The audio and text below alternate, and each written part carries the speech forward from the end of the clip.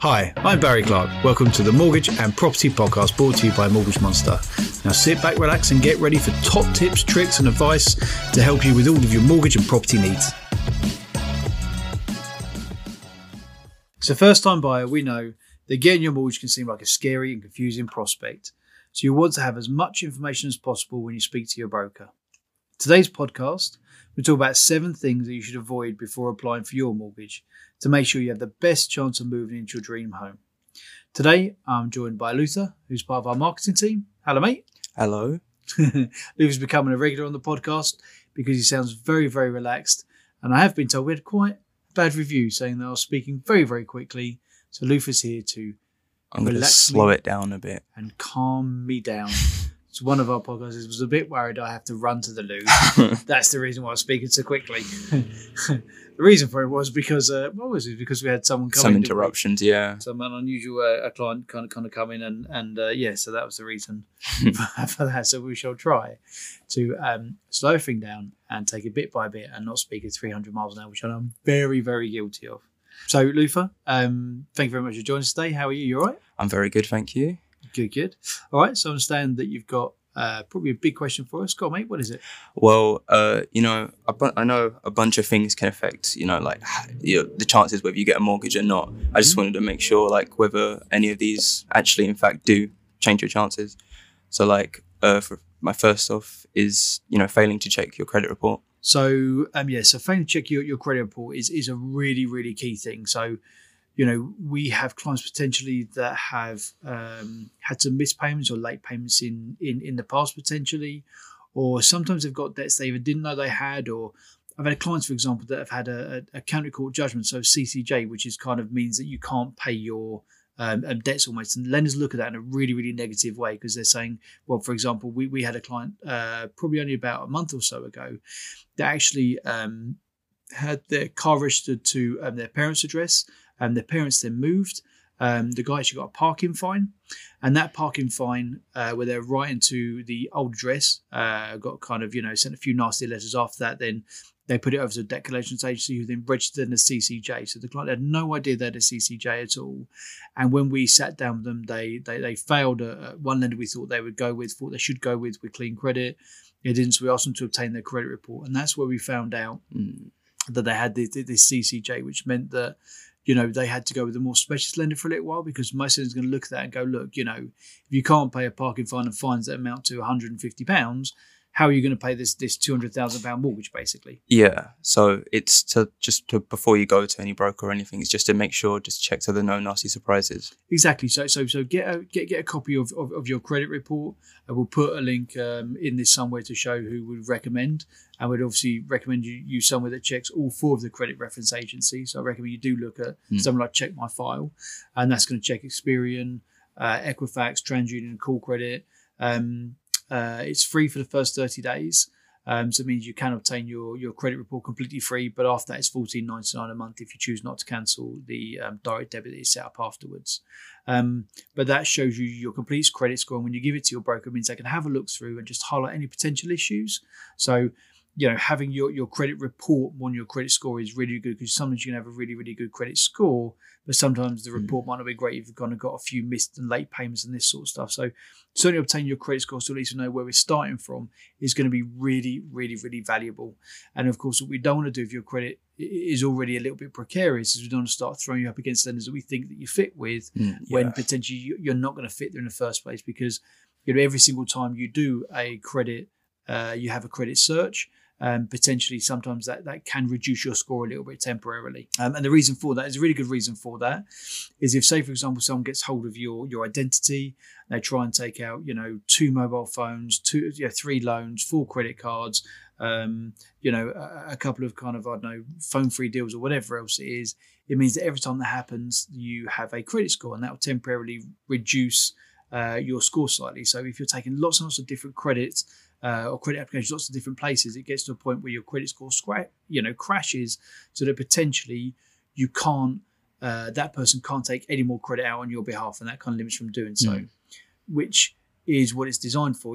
Applying for 2 or 3 different lenders potentially would be, it'd be absolutely key for us to look at your credit score.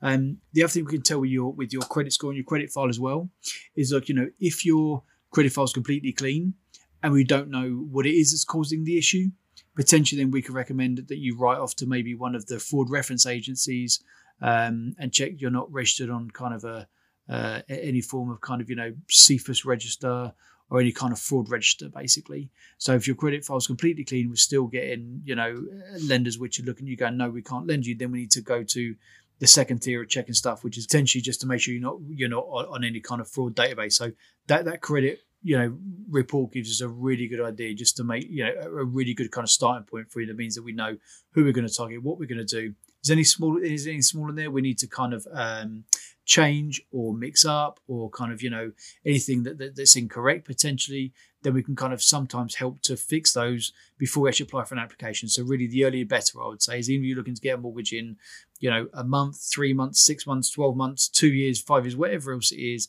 let's have a look at your credit report. Sit down with someone who knows their way through it, and let's have a look and just see how we can potentially fix those. And say sometimes it's not about the credit report. Sometimes credit report might be absolutely all okay. Then we have to go and do some more investigation. And we have also recently helped a client as well that was actually on one of these fraud databases, and we've kind of guided through the best way to kind of we actually challenged the original lender to put something on there from a previous broker. And we actually kind of helped her to kind of look at and just kind of double check on the information on there, and she actually got put on there incorrectly, so we were able to get her off of this fraud register. Not saying we'll do that, not saying that we can have all clients do that, and it's something the client kind of has to do themselves a little bit. But at least we can kind of see if stuff's right in the background. So really, getting your credit report and getting in front of someone that understands these things is going to be a huge first step. Okay. I've also heard that this, it also affects your chances. If you make massive purchases before, you get started with your mortgage. Well, yeah, I mean, potentially it can do so. So say, for example, if you was to make, a really huge purchase, or you were to kind of get in a bit more debt just before your mortgage, lenders are always going to look at what you've got coming in, or what you've got going out, and look at the difference between the two, basically. And so that gives you the money you've got left over, and some of that then you can pay towards a mortgage. So, for example, you have had clients that, before looking at mortgage, they've gone, oh, okay, well, my car's broken, so I've gone out and bought, a nice new car. I've not bought any car. They've bought, a Mercedes or a BMW on kind of £500 a month. Well, look, if you're earning £20,000 and you're getting kind of £1,500 net pay, and a third of that goes towards a car, then your available balance left over is less. So that means there's less potential you can spend on a mortgage. So lenders will take outgoings into account. So so for that statement, it would look like you wouldn't have anything left to give back. Exactly, you'd have left over to be able to spend on your kind of day-to-day running. So again, I would say speak to a broker and ask the question: how would this potential big purchase affect my ability to basically borrow? And it's not just first-time buyers. We're saying this is first-time buyers alone, but it's not just first-time buyers. We've got another client as well who recently purchased a mobile home, like a caravan home. Oh yeah. And they didn't think that it would go against them. Well, look, if we're coming to kind of remortgage and potentially, you've now got an additional debt of kind of £800 to £1,000 a month, that will make a difference normally on the amount you're allowed to borrow. I've heard that, when changing jobs, or if you go self-employed, also has an impact on your chances of getting a mortgage.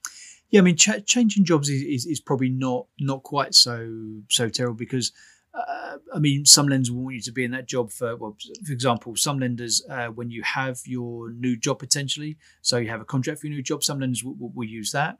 Some lenders will allow you to, actually get a mortgage on their criteria if they've been in your job 1 day. Some will want to see 1 month's, full work and 1 month's pay slip as well as the contract.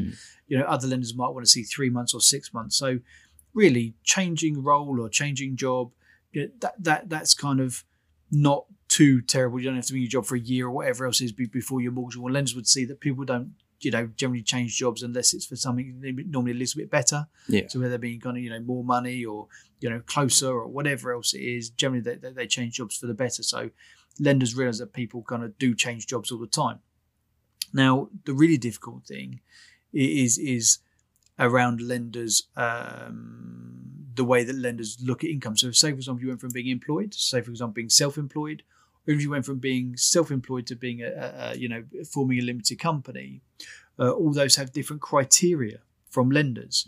So, for example, when you're employed, most lenders are going to want to see your last 3 months pay slips, for example. Now, when you're self-employed, lenders are going to want anywhere between 1 year and 3 years worth of proof of income. So if, say, for example, you've been employed for the last God knows how many years, you've got pay slips and everything else, and 3 months ago then you decided to go self-employed, lenders, now that job's ended, they can't actually use that income anymore because that's gone, that's done, that's finished. Moving forwards, you're now going to be self-employed, which basically means that lenders are going to need, say, between 1 and 3 years worth of proof. And most lenders are going to want at least 2 years, basically. Because when you're self-employed, it might take a little bit of time to get that business up and running, or to get yourself up and running, some kind of investment at the front end potentially. And normally then your second year is when you start then to kind of get some money back in. So normally first year is a bit smaller, second year might be a bit bigger because you may have got more clients, or you build your business. The majority of lenders are going to want to see the last 2 years worth of income. They're probably going to average those as well. So if it's gone up, they generally want to average those 2 years. However, if it's gone down, they're probably going to take the latest year rather than average of the 2 years because the business is kind of going downwards. So really being self-employed mean that lenders may want to wait up to 2 years to see how that's gone first of all, before they make a decision on how much they're going to lend you, basically. So if you were self-employed but it hasn't been 2 years yet, would you just have to wait, or is there any other way? No, we do have some lenders. They're more specialist lenders. Oh, okay. They're allowed to use 1 year's worth of accounts. But, whenever we hear the terms more risk from a lender's point of view, they're going to charge a bit more money for that risk. Oh, makes sense. So, for example, the majority of high street lenders are going to want 2, maybe 3 years because that's provable. That's less risk, and that they can see how the business operated over that. Safer. Exactly, it's safer for them. So when there's less risk for them, it tends to be cheaper. So most of the high street lenders are generally going to require an average of, say, the last 2 years. However, some more specialist lenders can just use 1 year, or even potentially if you've had a massive uplift, can use the latest year rather than averaging the last 2 years, for example. But as I say, when you jump from being employed to then going self-employed, it might be the same role. It could be, potentially your major client is still the same person you're employed by. But the lender's criteria, they look at that just a little bit differently because they're going to want to, a lender won't know what you're earning until you do your end of year accounts. So, for example, we have some clients who say, well, look, I've just gone self-employed, but you can see I've got, for example, it's quite a lot, I know, but for example, I've got £10,000 in my business every single month in month. I've had that for the last 6 months. Well, look, a lender can see that potentially, but if you've had £10,000 worth of income for 11 months, and in your 12th month, you get a bill for what you've been buying for £100,000. Effectively, you only made £10,000 that year. So a lender wants to look at, your total income for that year, and also looked at how much tax you've paid on that income as well, because lenders like to lend on taxable income. So it means that we do have clients as well that do potentially, I don't know, they might earn some money in cash. Or whatever. I said, well, look, everyone's different, but a lender will only be able to use provable income that you pay tax on potentially. And they'll want to see that steady, like they would if you're employed. They want to see it's nice and steady, and it's sustainable, basically, and provable. Okay. So that's the only things I say is jumping from self-employed to employed or limited company director. Sometimes if you move over straight away, lenders aren't going to really truly know how much you've earned in that year till you get to the end of the tax year and you've done all your returns. Yeah. And most lenders are going to want to see, 2 years worth of track record. It's similar as well when you're jumping from being self-employed to being a limited company director. Again, there's a difference between those two potentially. Some lenders will kind of look at it in a wholesome way and will kind of understand the reason why people might go from being self-employed to being a limited company director is because their business is growing bigger, so they have to do it for kind of tax reasons. So there's a bit more flexibility there with lenders. But again, some lenders might want to see at least 2 years worth of limited company accounts, even though you might have been self-employed for the last 10 years. If that's the case, we might end up using those lenders potentially and might use the ones that's best for you. So for us, our job is all about kind of guiding you through the best case scenario and finding you the very best, as a broker's job, the very best lender for your situation. So in those situations, as I say, we can use a lender maybe which understands that people go from being self-employed to being limited company directors, and can use both parts of that. But certainly, people which have left to go, about to buy a property, and they're leaving to kind of move over roles or move over to being self-employed, potentially can mean they may have to wait, depending on lender, between 1 and 3 years. Yeah, I mean, makes sense. Safest. Luther, so I understand you've got another question for us? Yeah, so I understand that the deposit amount can affect your rate. Can you explain more about that? Yeah, of course. Yeah. So basically, mortgage lenders work in tiers, basically. So the more deposit you put down, the less risk you are to a lender. They normally work in 5% increments. So let's say, for example, you're buying a property which is £200,000. If you put down a £5,000 deposit, if you put a £10,000 deposit down at £200,000, that's a 5% deposit. So you get one rate for kind of 5%. You'd also get that same rate for putting down 5.5%, 6%, 7, 8, 9, 9.9%. You're still going to get the same rate, for example. Okay. Correct. Yeah, it covers between 5% and kind of 9.9%. Okay. So say, for example, you had a deposit of it's not necessarily the wrong amount as such, but say, for example, you had buying a £200,000 property. Let's say, for example, you had £18,000 as a deposit. You might have some more behind you, but you might just only want to put down £18,000. What we can do is we can show you the differences between you putting down £18,000 deposit and then you putting down £20,000 deposit, because that's going to knock you into the next bracket down, which is going to be 10%. Oh, okay. And that bracket will then stay then between 10% and kind of 14.9%. So it works in kind of 5% increments. So if you want to put down, say, for example, £19,000, we could look to see how much you could save by potentially putting down that additional £1,000 or £2,000, for example. So you drop down into the next bracket. So potentially, if people are kind of got it fixed in their head, then we'll put this amount down. At least ask the question: look, if I put more money down, will this make a difference on the rate that I'm going to get? And we have seen quite a big difference. Historically, when there was maybe as much as 1% difference between, say, for example, a 5% and 10% deposit. You might find it might save you a couple of £100 a month, and you might go, well, look, is it worth me putting down extra £1,000 to save that £200 a month potentially? So I would say definitely look at kind of the deposit amount you've got and where that puts you in your loan to value bracket. Did that make any sense? Yes, it does. I got that. That's all right. So basically, it's just seeing where you stand, where your deposit puts you in terms of your loan to value bracket, and seeing how you can maximise that basically, and seeing whether putting down maybe a little bit more could get you into the next bracket down, for example, and save you a chunk per month. Okay, yeah. Well, my next one, not making your payments on time. Okay. So yeah, I mean, this is a really a key one, and we kind of touched on a little bit on credit scores. We have had a client before which for example had a car on finance. There was something wrong with the car, so they stopped paying the finance company for that car, and it got kind of quite heated. It got to the point of the client refusing to pay for the car because it wasn't fit for purpose, or whatever else it is. In effect, the client ended up then looking like they couldn't pay their car payments for kind of 6 months, and the car payments were a couple of £100 a month.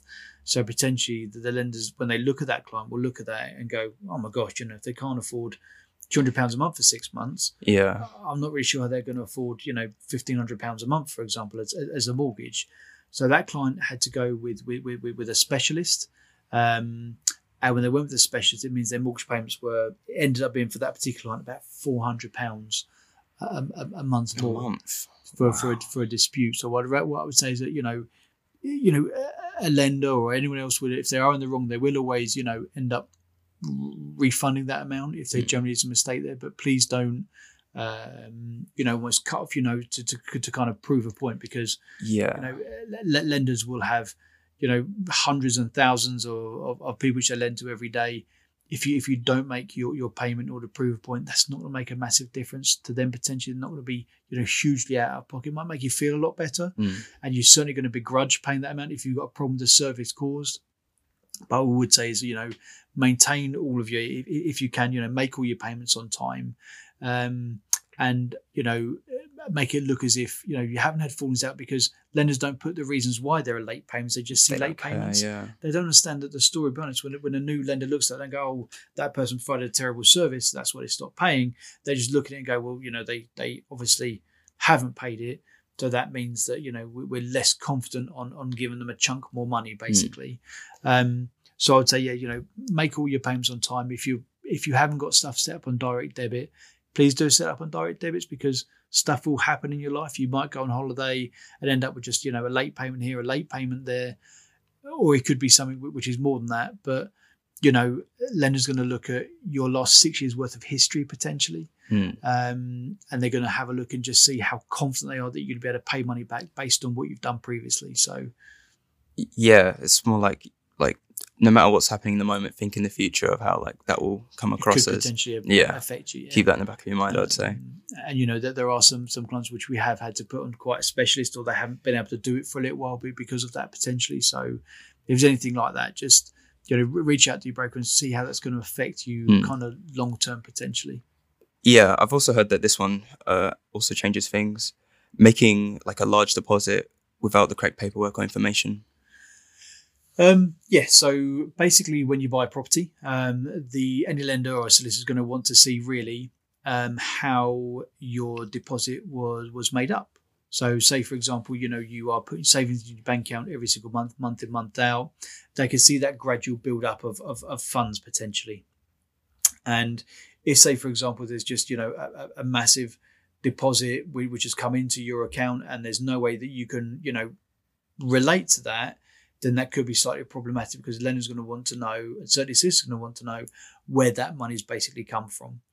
And, it's not going to be, a lender's not going to be as comfortable, or a solicitor's not going to be comfortable with you going, well, yeah, I had 20 grand under my bed for the last 6 months, just decided to kind of pay it in. That's going to be much harder for everyone to trace kind of, where that money's come from. It'd be very different if, say, for example, that money was in a savings account and we could see those £300 or £400 being added to it every single month. That's then transferred then to another account, which might be I'm ready to go out and spend this on a property account. Well, at least we can look back and we can track and make sure that we've seen that has come from good sources. It's not, say, for example, from drugs or guns, for example. It's made by legal means. If they can't see where it comes from, then it could be from anywhere, couldn't it? I guess exactly, and that's the kind of issue, is the fact it could be from either ill-gotten means, or could be fraudulent, or could be whatever else it is. From a provable place, then that's all well and good. We know that people do have to do stuff to kind of get to their deposits, whether it's they might have sold, heaven forbid, a project car or something like that they've had sitting around for a little while and had to sell that.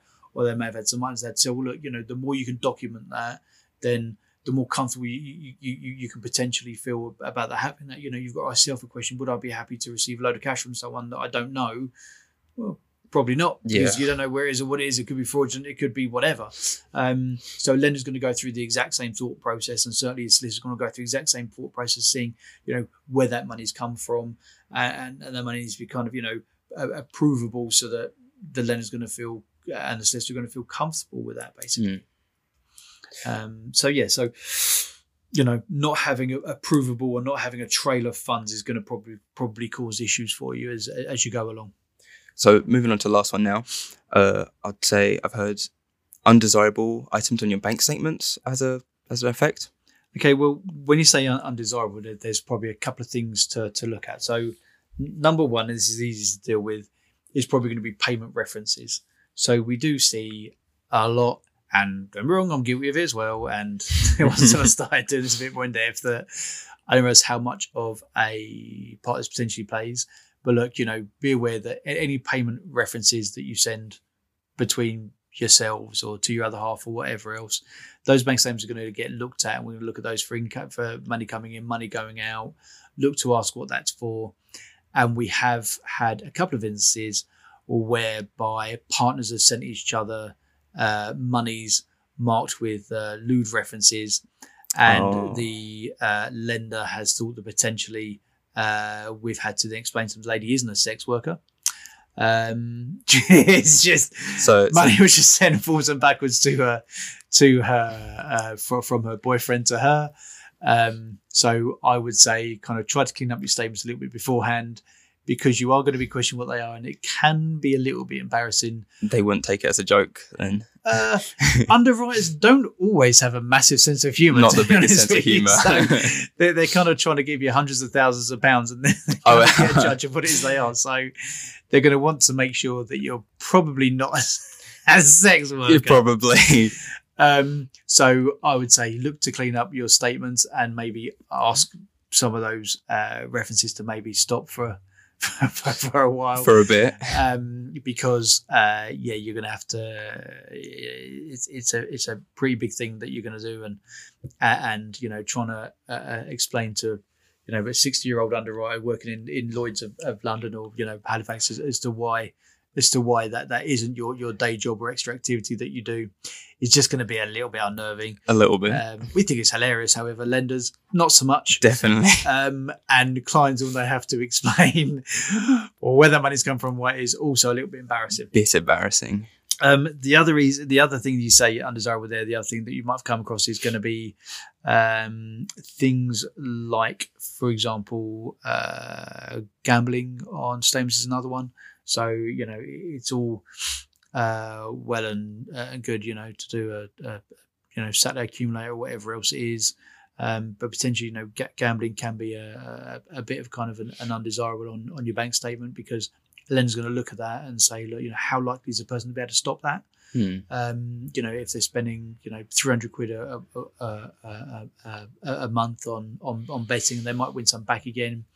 Is a person potentially going to be, have we built that into their affordability as something that they can control? Is it kind of starting to spiral out of control? So potentially could us lending this person mean they might have paid their mortgage back in 6 months or 12 months because of an addiction potentially that they've got. Then, that could have an effect as to whether or not the lender would want to lend. Potentially, as well as gambling, the lender's going to sometimes ask for bank statements saying, look, your money coming in, money going out. So I would say kind of, before you have your mortgage, maybe get into kind of good practices. So maybe 6 months beforehand, start to kind of, maybe clean up your accounts and maybe live as if you have a mortgage. So at least when lenders look through your statements, they can see that, say, for example, you'll be ideal. Say, for example, you haven't got £1,800 going out and you're actually spending £2,500 and borrowing £700 from mum and dad potentially to fund your lifestyle. Of maybe going to clubbing. I'm thinking of one of our admin staff who spends pretty much all of her money in Moo-Moo's, which is a local nightclub. Absolutely. So we're going to want to see potential. Lender's going to look at those statements and kind of make calls to whether they see based on that snapshot as to whether you are. So look, undesirable references.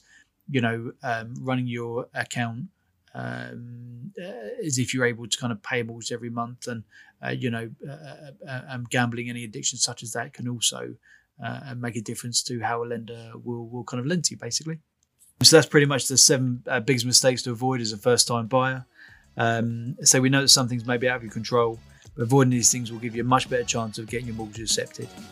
So that's all we've got time for today. I hope you really enjoyed today's episode. If you did, please don't forget to leave a review and turn on notifications so you never miss an episode. So sometimes we may actually talk about mortgages and so on, which, as you know, is a regulated activity. So that kind of may form a financial promotion. So we just have to run through some risk warnings, basically. So first of all, we're talking about residential mortgage. Your home may be repossessed. Do not keep repayments on your mortgage. If we're talking about buy-to-let mortgages, your property may be repossessed if you do not keep up repayments on your mortgage. Talking about let-to-buy mortgages, your property may be repossessed if you do not keep up repayments on your mortgage. Also, some buy-to-let mortgages are not regulated by the Financial Conduct Authority. We've talked about lifetime home reversion plans. This lifetime mortgage home reversion plan, to understand features and risks, please ask for a personal illustration. If we happen to talk about debt consolidation, we have to include the sentence, think carefully before securing debts against your home. Your home may be repossessed if you do not keep up repayments on your mortgage. If we happen to talk about second charges or secured loans, your home may be repossessed if you do not keep up repayments on a mortgage or any other debt secured on it. But if we talk about equity release, a lifetime mortgage is not available for everyone. It's important to seek financial advice before taking any action. All other options available should be explored before choosing equity release. Interest is charged on both the original loan and interest that has been added. The amount you owe will increase over time, reducing the equity left in your property potentially to nothing. Please discuss with your family and beneficiaries. If we happen to talk about commercial commercial lending. We have to let you know that commercial lending and some buy-to-let mortgages are not regulated by our Financial Conduct Authority. And lastly, and most importantly, Mortgage Monster's trading name of Just Mortgage Direct Limited, which is an appointed representative of the Open Work Partnership, trading style of Open Work Limited, which is authorised and regulated by the Financial Conduct Authority.